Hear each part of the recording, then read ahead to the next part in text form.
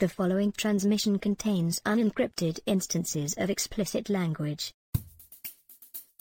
Welcome back. This is part 2 of our tradecraft analysis of Mission Impossible 3.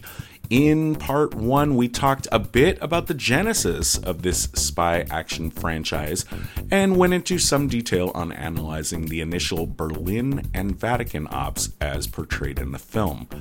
If you did miss out on that and you don't want to miss out again, the simple solution is to hit that subscribe button on iTunes, Google, or your favorite podcast app. Also, you can find updates on our Facebook page or website, spieslikeus.net. And please, we'd love to hear from you. Any feedback is appreciated. We're always trying to improve the show, and we can't do it without your help. Now, we are going to have a lot of fun talking about the second half of the movie here. But we did go into, in part 1, we did talk about, deconstructing some of the finer points of the Vatican op. We still need to talk a little bit about the broader implications and fallout that result from the successful extraction of the Owen Davian character from the Vatican. And that's where we're going to head right now on this episode of Spies Like Us. Now, all they knew going in was that PSH was going to be here, right, and that $850 million were involved somehow, and that something called the Rabbit's Foot was involved somehow.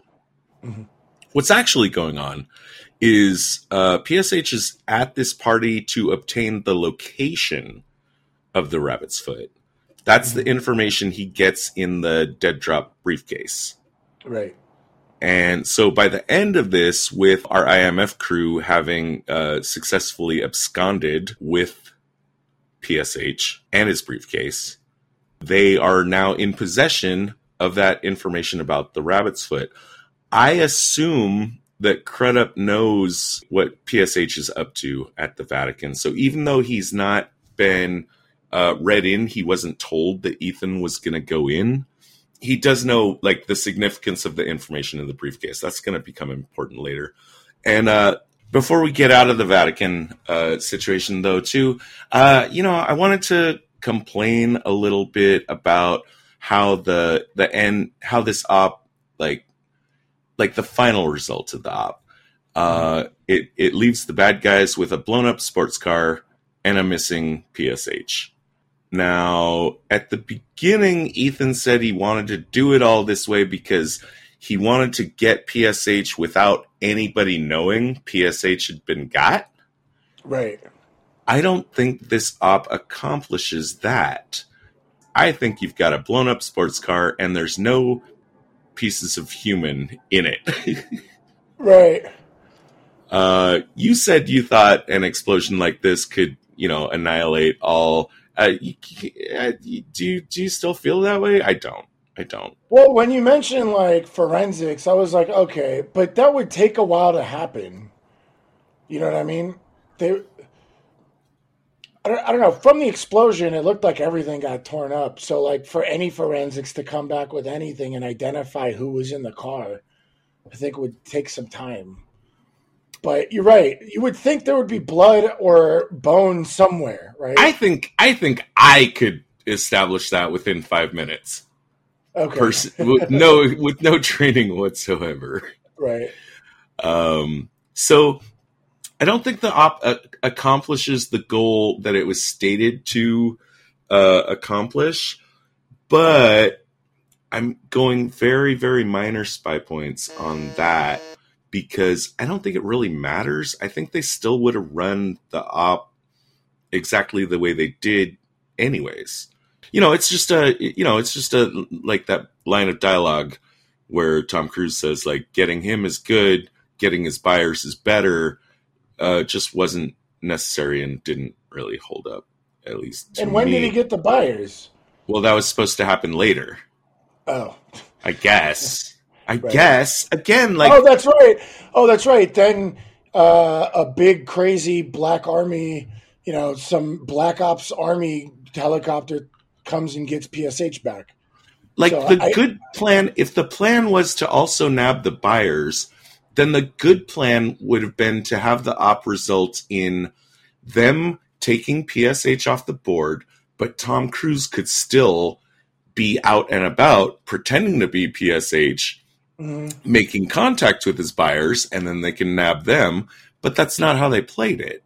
They played it in a way where they ended up trying to make everyone think PSH was dead, but then that also doesn't make sense anyways in the way it plays out. So, yeah. Trivia before we get out of the Vatican. Maggie Q had never driven a car before in her life.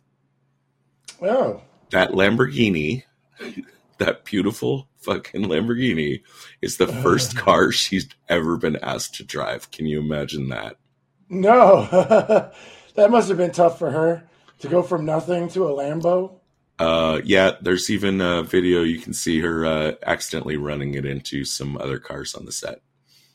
Oh. So yeah, Vatican, much more classic Mission Impossible kind of stuff that we expect from this franchise. And then we go into our next section of the movie where I called it in our notes, it all goes tits up. Yep. PSH is in transit, under heavy guard. Ethan and Luther are along the way.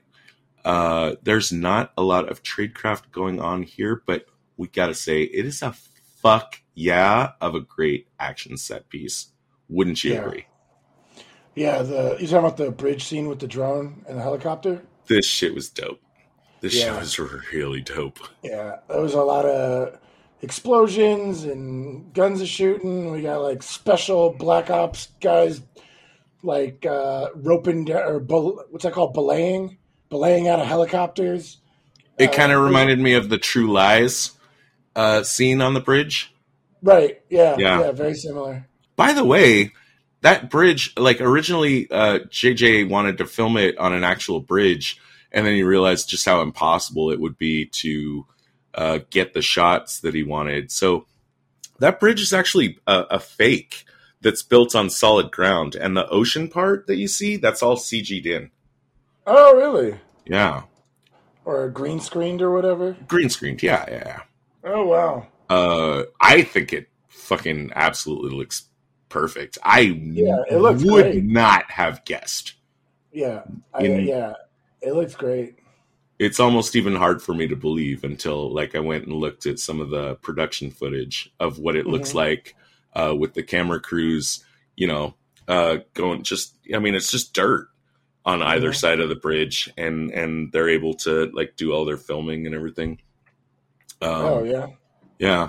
And while we're talking about how good this scene is, I want to say that this is the part where they Luther's guy apparently has decoded the microdot that Kerry Russell sent to Tom Cruise, warning him about Fishburne, and he's watching that in the car.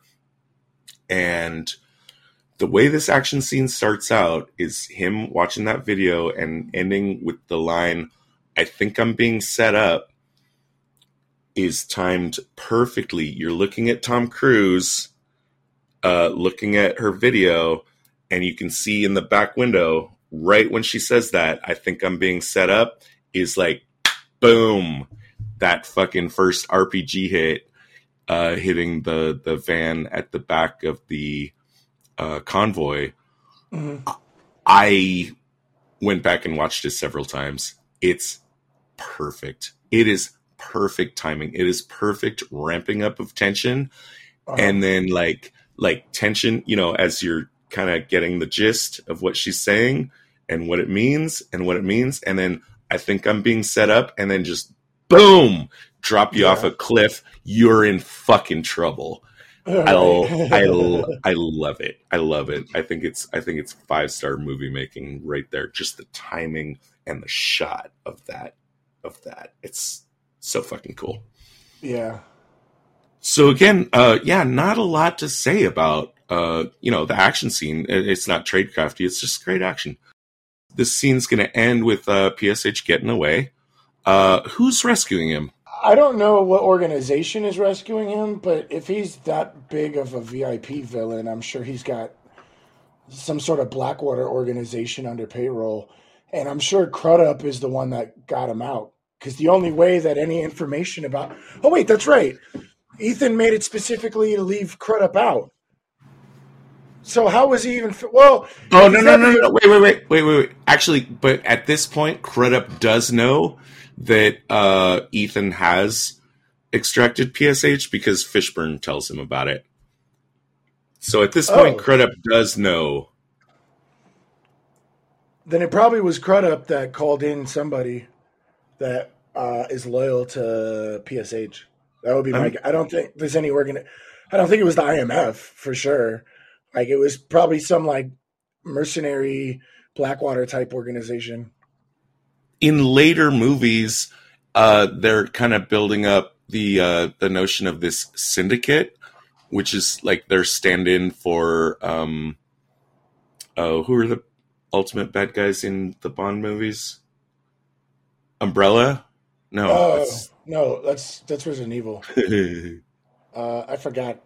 But yeah, one of those kind of evil syndicates. Retconning it in, I could possibly imagine that. I mean, there's no evidence to support it, but I could imagine that PSH is maybe syndicate protected. Mm-hmm. It could be he does have his own private army. Right. It maybe stretches plausibility that Crudup could reach out to do this using his resources, but I mean, we see a lot in this movie that like different aspects of the IMF don't necessarily need to tell each other what's going on right away. I mean, how does Ethan get all these resources to do this op without, getting it cleared by Fishburne in the first place? Mm-hmm. Like the Vatican thing. I mean, right. So, it's possible Crudup's got some way to like reach out and help, but I don't like that theory. And these are just theories. I really don't land anywhere particularly, but just to mention that if it is Crudup, that wouldn't make sense to me, because at the end of the movie, he's going to say like basically that PSHs are a dime a dozen. They're like weeds. Mm-hmm. You root one out, two grow in their place. So he shouldn't be ever taking any extreme risks to protect PSH. If that's his belief, that if PSH was taken down, he could just as easily find another guy to accomplish his goals. Right. But it wouldn't have been much of a risk. He might know who... And if he's working with PSH, he would know the right guys to send a message to. So he could have just like gotten the word out that PSH was in trouble. Yeah, like I said, it's retconning, but honestly, the syndicate theory is my favorite. Oh yeah. No, but I'm wondering if Crudup might have messaged the syndicate. But yeah, we don't get any of this information, so we're definitely just taking a stab at it. Yeah. But I thought it was worth a couple minutes to wonder and wander about. But yeah, PSH is free and clear. Ethan is wanted for questioning. The movie wants us to think like right now he looks bad. What's Fishburne's thinking on this again? Number one, I reviewed your Berlin transcript, and apparently Carrie Russell wanted to tell you something that she didn't want us to know. Right, off the record. So he's withholding information. So he also went on this rogue mission. Uh-huh. Right. So he's not following protocols. Things look pretty bad. And there was a lot of damage done at the Vatican, right? The Vatican might be mad. Right, exactly. Just blew up a Lamborghini in the Vatican, right? Right. Or just outside of it, and broke down a bunch of ancient walls, Sure. I mean, we imagine it's not shown in the movie, but at least you and I imagine that the Vatican's got some serious intelligence operations and some political pull behind the scenes, right? Right. So yeah, it could be them yelling about this bullshit. Let's see. Fishburne. Oh, the thing was. Oh, yeah. So he got. Right. So how did he know that she had information to share with Ethan? The only thing I got on that is that, playing the transcript, she's like, turn off your transmitter. I want to tell you something secret, which she doesn't get a chance to do. Pedantic, -5 points on this. Ethan can read lips. She should know he can read lips. She shouldn't be saying... He was her teacher, right? She shouldn't be saying, turn off your transmitter out loud. She should have said it the way Crudup does later in this. And then I really liked. I liked the Crudup thing where he just gives him a knife. That was a little believable. He just knows like Ethan Hunt's level of skill can get him out. Was it a knife or just a lockpick? I think he just gave him a knife. Oh, okay, awesome. It looked like a tiny little folding knife, but I don't know. Maybe it was just a lockpick. But it was fun. But yeah, Ethan looks bad at this point, which circling back to, I think, my central theme about this movie, everything is story-driven, not plot-driven. I cannot determine that it's to anybody's benefit. In fact, I think it's to nobody's benefit in this film that Ethan comes under suspicion. I think it just kind of happened and not planned. Like, PSH wants the rabbit's foot, and he wants Ethan to get it. So it's not to PSH's advantage that Ethan is, restrained and, doing they do the whole Hannibal Lecter thing on him. Yeah. It's not to Crudup's benefit. It's not. Yeah. So that just seems to have been a wrinkle in their plan. Yeah. And it's this plan that is now hatched, I guess, in the moment to have Ethan go and grab the rabbit's foot. Presumably PSH had some, like, if all the Vatican shit hadn't happened, he'd have gotten the location of the rabbit's foot and he either would have bought it or stolen it on his own. Which he still could do at this point in the movie, right? Yeah.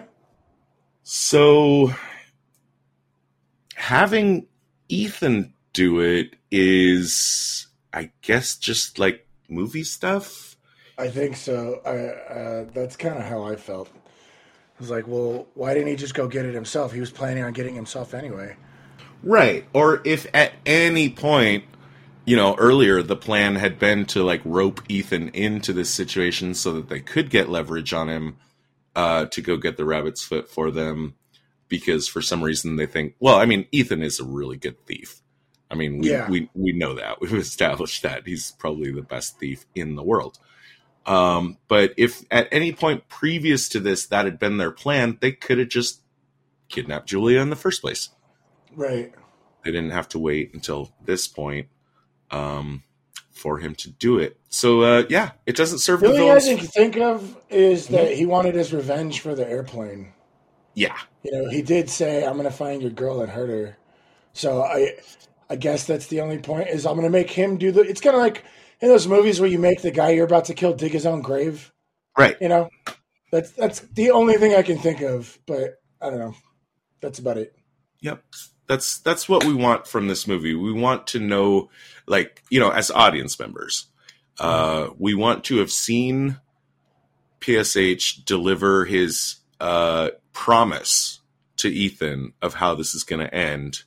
And we want to be really fucking scared and on the edge of our seats when we think that promise is about to be cashed in and delivered on. So yeah, like, I guess, Ethan getting, falling under suspicion and getting captured is just kind of a side journey that doesn't mean anything, but Crudup gets him out. This is going to be important later for, I think, one of my worst tradecrafts. Let's just say for right now, let's remember that Crudup trusts, I'll give you the setup now and the payoff later. At this point in the movie, Crudup trusts that Ethan, fully restrained, full-on Hannibal Lecter, mouth guarded, with a little pocket knife, is going to be able to tackle 4 armed guards in an elevator. He's confident. At IMF headquarters.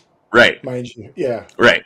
He's confident that if he slips him that little thing, that he knows how that shit'll go down. I'll come back with the payoff later. Let's go to Shanghai. I mentioned a few minutes ago that it just seems like IMF, I don't know, that their ops are kind of maybe segregated in ways that I don't buy in real life. Mm-hmm. Crudup sends Ethan's team to assist him in Shanghai, where he's supposed to get the rabbit's foot.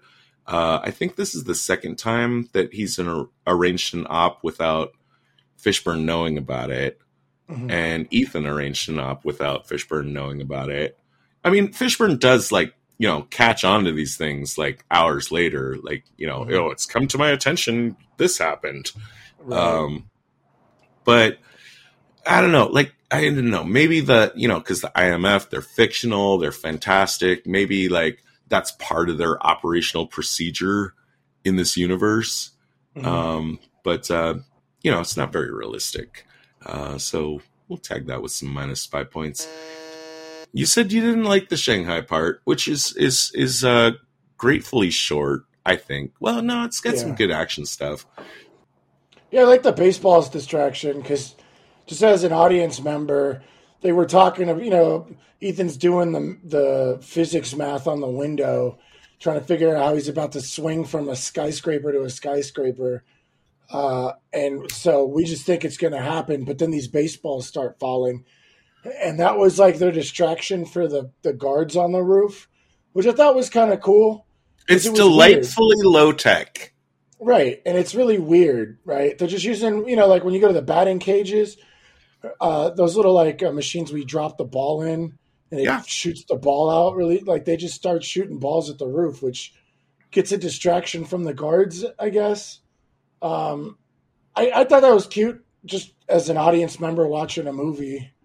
But in general, I did not like the skyscraper jump. I thought it was silly. I appreciated the fact that they felt confident, and knowing that it's not that important to the movie, I appreciate that most of whatever Ethan is doing inside the building, we're just we'll just wait till he runs out and skip that part. I appreciated that. Personally. So he's got the foot. He's got the rabbit's foot. Right. And he's going to show up at the place that they say for him to go to. Let's talk about this part a little.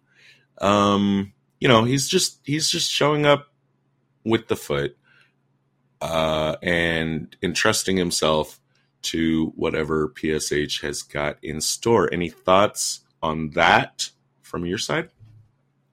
I mean, I don't like that, he's going to let himself get poisoned and go out by himself, but I guess he doesn't have any options because of the hostage. It's his wife. But I really didn't like anything in Shanghai. Other than the car chase was fun where they were shooting at each other and him leaning out the door. But yeah, in general, him going out to the middle of this sketch area, he agrees to poison himself and then wakes up to PSH pointing a gun at what he believes to be his wife. I don't know. I guess he didn't have any choice, but I didn't like this situation very much anyway. I'm gonna quibble with he didn't have any choice. I've seen tons of these movies where when you have something that each player on the board has something the other person wants. Right. Jason Bourne wouldn't have gotten into that limo. Probably not, yeah. He would have had, and Ethan Hunt is perfectly capable of imagining up some kind of, handoff negotiation kind of thing, I think. But no, he just walks in lamb to the slaughter. I call it minus spy points. He is saying goodbye to his team. Hope I see you tomorrow, but I don't know. He tagged the rabbit's foot, so there is a tracker on it. His team should be able to be right on top of his shit. Yeah, that's true. He tells Crudup, who he doesn't yet suspect, he says, wait 8 hours, and if you don't hear from me, send an army in. Right. Why? Why wait the 8 hours? Right. Like, they should already be on their way. I'm calling that my number 3 worst tradecraft. Yeah. Of this movie, especially because I think, like, we've seen before, like I said, like Jason Bourne would have had a plan. Ethan Hunt can definitely come up with a plan for this that doesn't involve him just like completely surrendering. Yeah. But that's how we get to the scene that everyone remembers. Like if you only saw this movie once and it was 15 years ago, what's the one scene you remember? Yeah, the one where he's got Tom Cruise in the chair tied up and he's going to shoot Julia and he's like counting, tell me where the rabbit's foot is. Yeah, this is a great performance from PSH. I really enjoyed it. We go back to the opening scene. This is the opening scene that we start with. And now we come back. We've gone through the whole story of what got us to this scene, and now we're there. I wondered a little if it was always in the script to prelude this scene at the beginning of the movie. It definitely works. I could also imagine that, like, maybe they hadn't had it like that in the script, but at some point realized Philip Seymour Hoffman is not in this movie enough. Right. And came back and did it this way. Either way, great choice. Really good choice. Like Absolutely. the premonition of what's going on is, and when we get to this scene as audience members, we're like, oh, fuck, this is that shit. And we've seen Ethan like so much on his game. It's really nice. And you mentioned PSH's performance, which is stellar. Tom Cruise is doing some top level Tom Cruise acting in the scene as well. As far as I know, like a lot of the critics that I personally respect, like really, really look for like subtlety in actors' performances. And that's not necessarily what I'm looking for. When people go broad and just chew the fucking scenery, like I'm like, fuck yeah. Right. But one thing that will leap out at me in a performance is watching multiple emotions conflicting on an actor's face simultaneously. And that is something that I think Tom Cruise like just fucking knocks it out of the goddamn park in this sequence. Oh yeah, this is definitely probably among Tom Cruise's best acting moments, I would say. Like I like he has a lot of moments that are really powerful, and I think this is one of them. And I like that you pointed out the conflict of his emotions.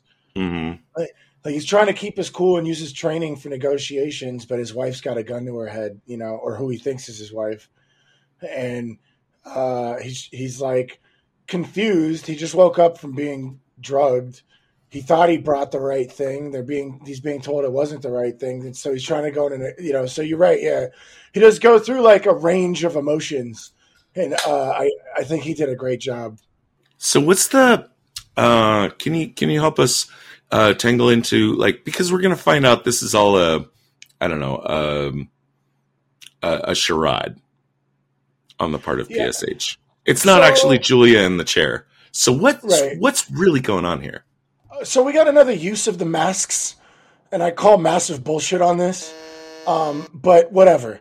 The idea is, so at the Vatican, when Maggie Q spills the wine, and I guess there was the lady translating, I guess PSH's character believed the translator failed him at the Vatican, like not stopping her from spilling wine on him or not spotting that wasn't PSH in the mask and it was Tom Cruise, which I agree with because they don't have anywhere the same build or height. We forgot to mention that. Oh, right. Oh, can I please? Yeah, go ahead. Or just go ahead, go back and underline that one. Yeah, like when he, I mean, like we were both saying back in the Vatican. Back in the Vatican, Tom Cruise puts on the mask and the suit and stuff, and Tom and I are like, well, they don't have the same build. But then there's a shot where Tom Cruise looks bigger, so I guess they put him in a fat suit. But even with that, the height between them is a difference, right? There's a difference in their heights. There's a massive difference between Tom Cruise and Philip Seymour Hoffman as far as just bulk, right, and height. Yeah, 100%. So, I'm glad you remembered that one because I would have felt really shitty if we had published this pod. Like I would have been listening through the editing and saying, "Oh fuck, we forgot to mention that one." Yeah, right. And that makes me feel like, well, the translate, I guess he feels shit. Well, first of all, why didn't the guard fail him? Her and the guard failed him, right? But I guess the translator should know his voice better or know how he talks better. But the idea is he believes his translator failed him, so he put her in a Julia mask. They're going to use a fake Julia to verify if the rabbit's foot is the real rabbit's foot, by threatening to kill Julia, which is actually the translator. And that's like the big reveal. It's not really Julia. She's alive. Here, let's just tear off this fake mask and show, aha, it wasn't Julia. We just need to verify if the rabbit's foot was real. Which I feel kind of is bullshit. I mean, I guess threatening to kill his wife, but I don't know why they had to use a fake Julia. See, my whole thing is, if we really want to do some mental gymnastics here, Philip Seymour Hoffman is doing this because he's going to use Tom Cruise to kill Crudup, and he knows that Tom Cruise is going to get out of this situation because he's that good, and his plan is to hurt Julia in front of Tom Cruise anyway. This feels like way overcomplicated for just to make the movie interesting. You know, there's no reason why they needed a fake Julia. Like having her alive or dead is irrelevant. If it was actually Julia they killed, they still get the information of verifying the rabbit's foot. But I don't really think they needed to go to these lengths to verify it was the rabbit's foot. You know what I mean? I think a lot of this was just added in at the end to be like more interesting, or ooh, look at the twist. Goes to my massive, my underlying thesis of the movie. Everything is based on story, character beats, emotional climaxes. And the plot is just kind of connective tissue that was like put in later to get the movie to where it wanted to go at any given point. Mm-hmm. Analysis of the plot and motives here with threatening Julia. Okay, so I guess their concern is that he might have given them a fake, right? Yeah, and they can't have that happen. They need to know that what he gave them is real. There's a few possible scenarios here. Ethan Hunt might have the rabbit's foot and given them the real rabbit's foot. Right. That's the simplest one. Right. He might have the rabbit's foot and have given them a fake. Right. Or he might not have the rabbit's foot and give them a fake. Right. It's the middle one, the one where he has it but gave them a fake, is that one requires them to know that he actually has it, because in the third scenario would fall apart if you watch this scene. If he actually didn't get the rabbit's foot but gave them a fake, which should be at least a theory in their mind that could be the case. They know China happened, right? Wouldn't they all know the China thing happened? they know that. Well, that's the thing. If they know that he did get the real one, then this scene makes sense. If they don't know that he actually has the real one, then all of his reactions that he, and I watched it several times to triple check this, like all of his reactions would make actual sense. He's like, I'll get it for you. I will. I'll get it for you. Just right. So they have to believe that he actually got it. Right. Whether or not they know he's giving them the real thing, that's what they're trying to establish. But if they don't know that he actually is in possession of the real thing, then the scene falls apart. So I think they're counting on the fact that they absolutely believe that that Crudup absolutely believes that Ethan is being honest with him when Ethan reports to Crudup that I got it. Right. You know, and gives him the tracking information for it. Right. But that could potentially fall apart if we go too deep in the rabbit's hole of Crudup wondering whether or not Kerry Russell's message had outed him to Ethan. Did I get that all right? I think so. All I gather from this whole thing is it was all unnecessary. I don't think they needed to verify it, and even if they did, there was no reason to use a fake Julia. PSH wanted to hurt Tom Cruise to Ethan Hunt anyway, so just kill the real Julia. Why? There's no reason for this other than having a twist. You know, like what a twist! Like that was the entire point of like that's why I don't know. A lot of this movie I didn't enjoy, but for sure, starting from Shanghai onward, I was just like, oh my god, when is this going to be over? You know, other than when PSH shows up and like does his amazing acting. He carries this movie. He carries this fucking movie. Yeah, he definitely. And he does it in very, very, like with very little screen time. Mm-hmm. You know, like overall, he's like, I think he's only in this movie for like 11 minutes total. Yeah, and not even much, but he makes it so much. He makes the movie. Yeah, it's a lot of I enjoyed everything about it. So when Crudup does so you know, I get it. I mean, again, it's like these quick little hops of logic. They're not hard for me to make. It's not gymnastics, but I get it. They're just like, I don't know. They're just so, I don't know, don't feel impactful. Like the background plot of what the villains are trying to accomplish at the end of the day doesn't feel nearly as important as, you know, the what JJ was clearly trying to do was just set up this huge like emotional conflict between Cruise and PSH, which the movie succeeds on that level. But on the plot wise, when we get here, I guess Crudup convinced PSH to not kill Julia because he wanted Julia to still be a chip to find out from Ethan about like what Kerry Russell's message had been. I don't buy it on PSH's character. I feel like he just would have done his shit right now. I mean, he clearly wasn't on the same page with Crudup in the first mission.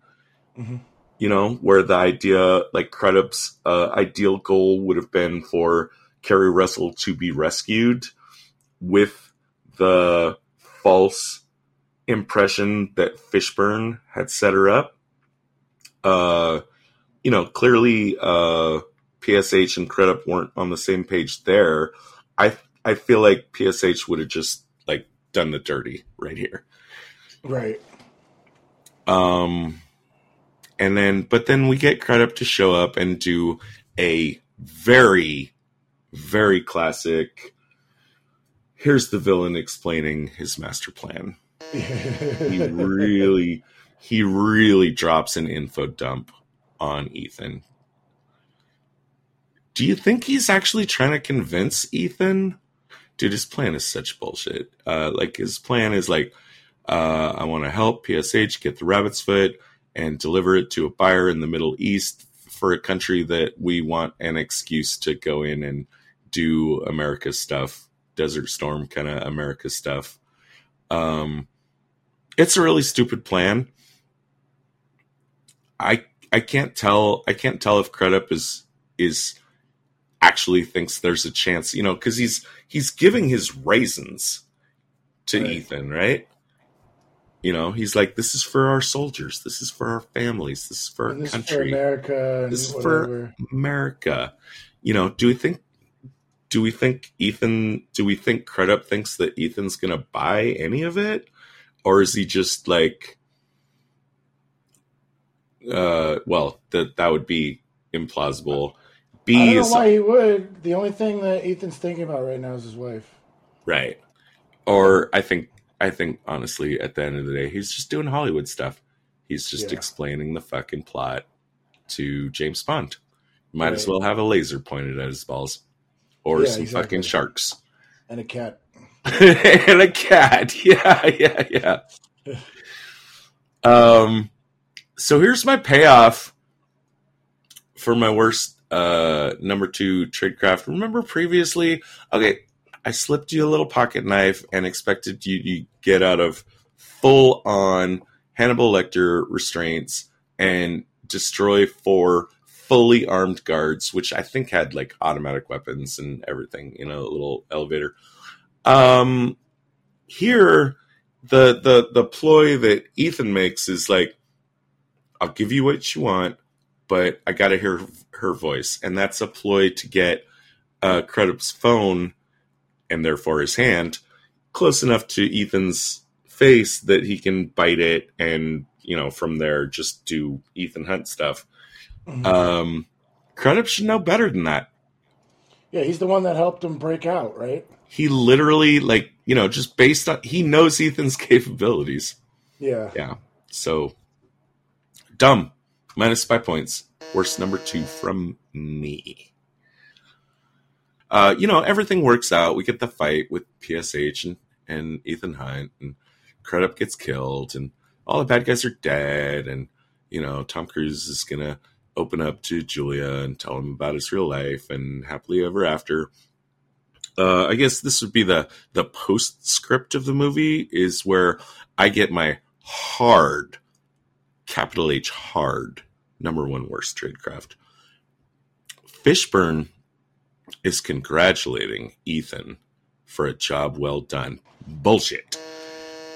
Ethan, you know, was constantly like operating outside of Fishburne's jurisdiction, or, you know, and outside of his like knowledge of what was going on. Mm-hmm. He made, you know, Fishburne's greatest scene in this movie is the part where he's dressing them down over the failure of the initial op.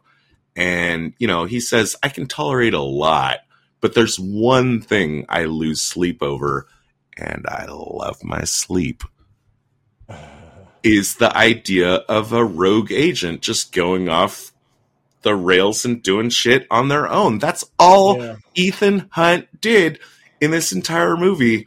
Yeah. This shit sucks. Yeah. Like, you know, like even the idea, you know, like Ethan Hunt, you've got the rabbit's foot. Okay, I get it. You want to save your wife, but like, you know, do your fucking job, protect the world. You know, let me in on. It's just, I don't know. Have I said enough about that? I think I have. Yeah. And then I'll tack on some extra -5 points of like, okay, I get it. Like Ethan's gonna finally tell Julia what he really does for a living.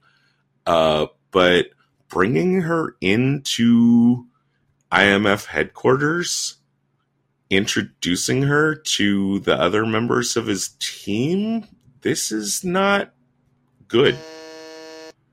This is good storytelling. She might have been taken into headquarters for debriefing.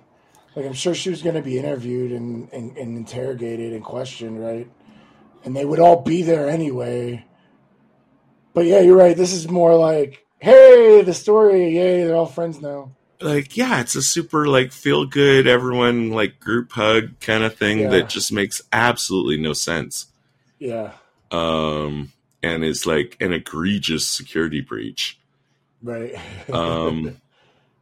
I'm even wondering at this point too, real quick before we go to debriefing, like, what is Luther and Ethan's actual relationship?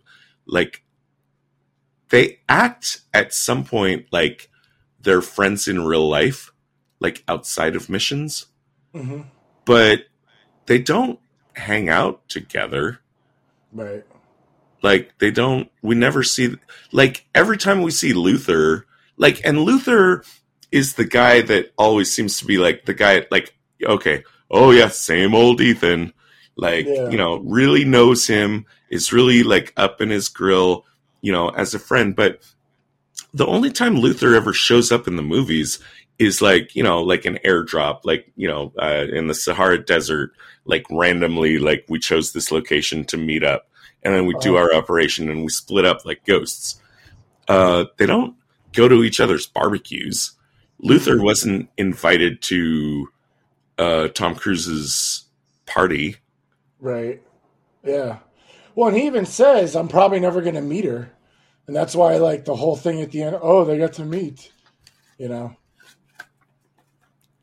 Yeah, it's just weird. I just wonder about it. I went looking for fan fiction and I found it. But we're not going to talk about that. Let's just say Luther's on top in that one. Agents, please report for debriefing on this operation. The director will see you now. I really like this movie. It's a lot of fun for me. And I kind of am the one that brought it up. When Todd wanted to do Mission Impossible, I kind of was like, yeah, let's do MI3 because that's the one I like. But, compared to our other spy films and, like, my enjoyment of them, I'm probably going to go with a 3.5 on this one. I had a lot of fun with this movie, but I don't want it to match our 4s, or my 4s and 5s as far as rating goes. So I'm going to go with a 3.5. I'm pleasantly surprised that you went to the 3.5. I thought it would have been lower for you because I know that action spy movies are not really your bag. Right. PSH is what pulled me over. How fucked up the airplane scene and the gun on Julia scene was. Yeah. I think it was him. He's the thing. He's the thing about it, for sure. Let's see. So you're at 3.5. Let's see. Sneakers. Can I? Well, I'm not going Atomic Blonde. I'm not going Day of the Jackal. No, I'm looking at my 4s as well. I think you nailed it. I think you nailed it. And Right. I think that's the right number. It's absolutely a 3.5. Yeah, you started with star ratings. I'll start with my best tradecraft.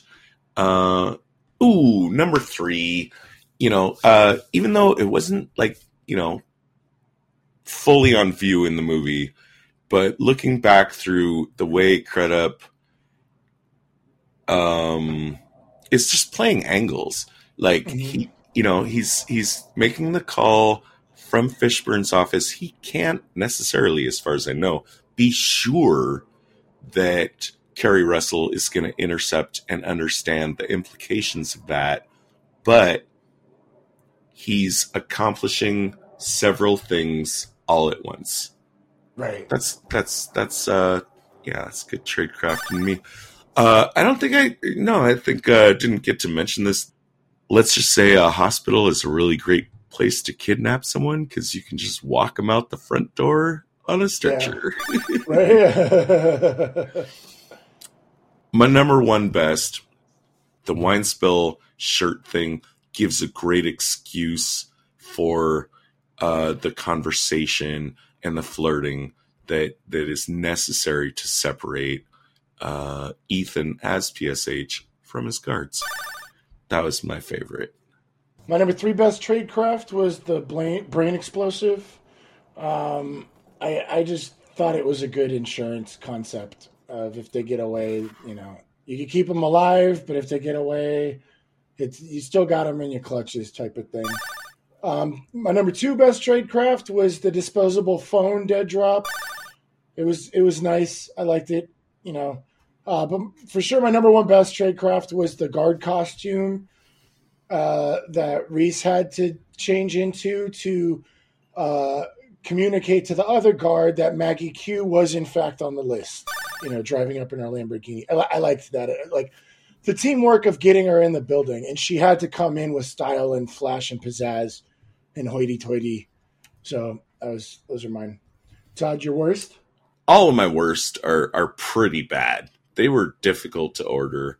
Ethan, you know, he's got the rabbit's foot, and he's just gonna walk into the dragon's den with no defenses, whereas he has all the resources and all the intelligence to be able to plan this out better.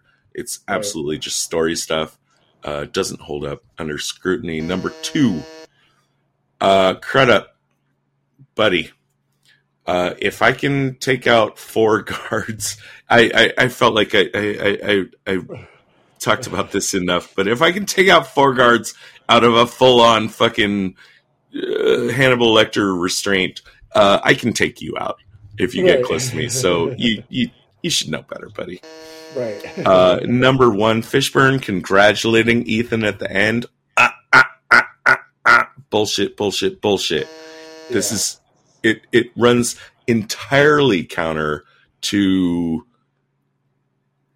not just Fishburne's, like, the attitude that he's displayed in the movie, but also is just plain bad.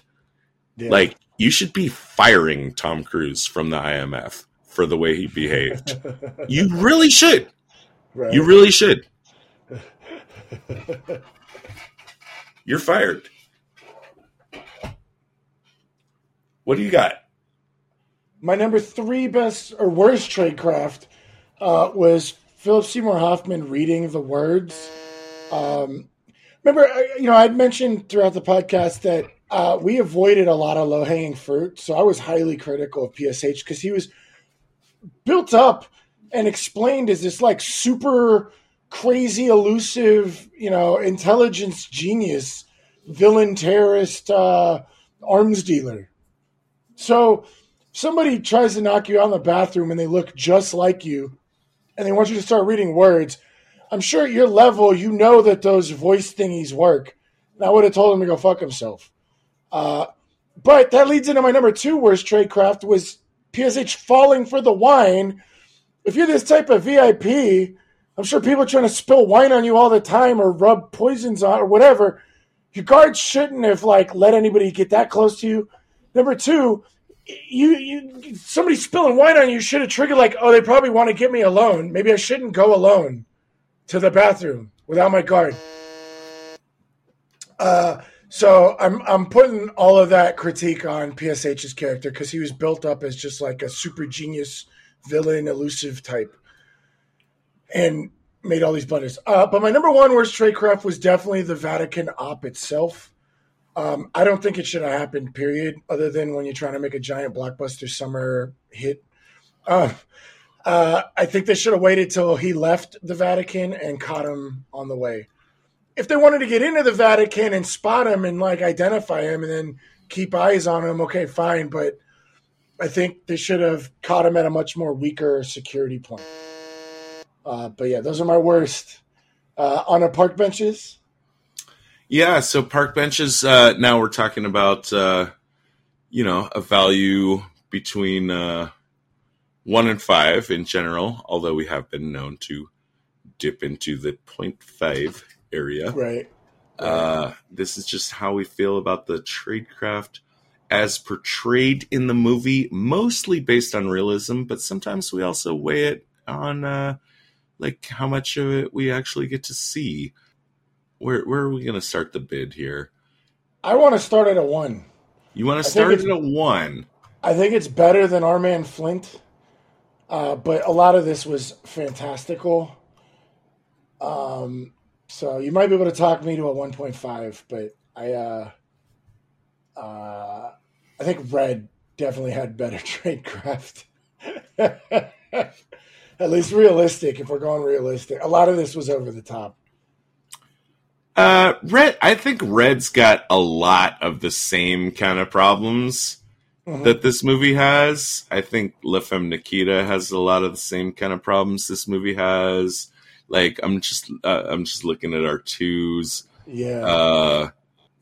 Well, you know what? You're right. I'm looking at our 1.5s, and it's like Get Smart and Man from U.N.C.L.E. I think I could talk you into a 2. I think this goes right alongside Red, honestly. Okay. Although, I mean, it's difficult because we're accepting the masks as existing. Yeah, right. And the giant skyscraper jump, and I don't know, a lot of stuff. Okay, but the skyscraper jump, I don't think should be part of our factoring in, because that's just an action scene. That's not tradecraft. Well, that's how he infiltrated the building. They were like, it's impossible to get in. Well, what if I get in through the roof, And he's just doing all his physics. Yeah. Let's go back to 1.5, because which was your initial bid, right? I wanted to start at a 1. Oh, started at 1. Now that we're talking, I'm looking at our 1.5s, and it's like Get Smart and The Man from U.N.C.L.E. And I want to say that's a little bit better. So I'm thinking a 2 is actually pretty good. I just wanted to go higher than Our Man Flint. That's how I felt. I was like, this is better than Our Man Flint, right? But now that I'm looking at our 1s and our 1.5s, I feel you. Like a 2 sounds good. A 2 definitely sounds good. See, now, not to prolong this agonizing process, like I said, I think the best analog of things we've done before is Red. Right. But Red doesn't have masks. And it doesn't have science fiction, to its credit. And it's got a lot of cool tradecraft. It's a lot better than you would expect from a spy comedy, right? Yeah.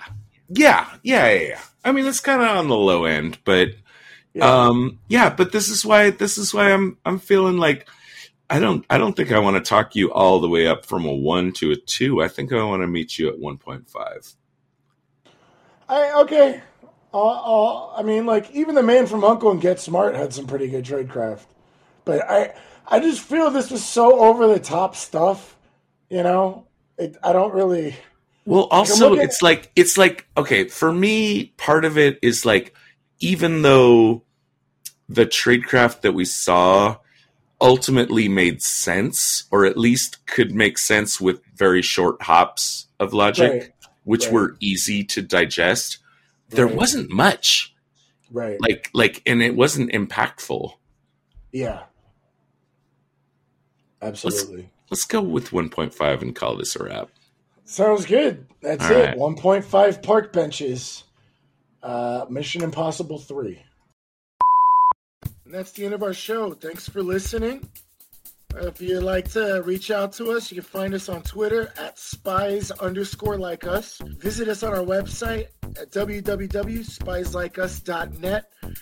You know, find out about upcoming episodes. Also, what will really help us out is if you give us a review on wherever you found our podcast, either on iTunes or your Android app or YouTube or wherever you listen to us. Even if you didn't like the show, just give us a review. It'll help us, give us feedback so we can make the show better. And it can also help other people who haven't found the show yet find out about us. Hey, Moira, initiate Protocol 9. Protocol 9 initiated. This podcast will self-destruct in 20 seconds. The preceding transmission sampled the songs Ice Cold by Audionautics, Enter the Party by Kevin MacLeod, and sound effects from freesound.org. Attributions and links are found at spieslikeus.net. Editing by Todd Hostetler.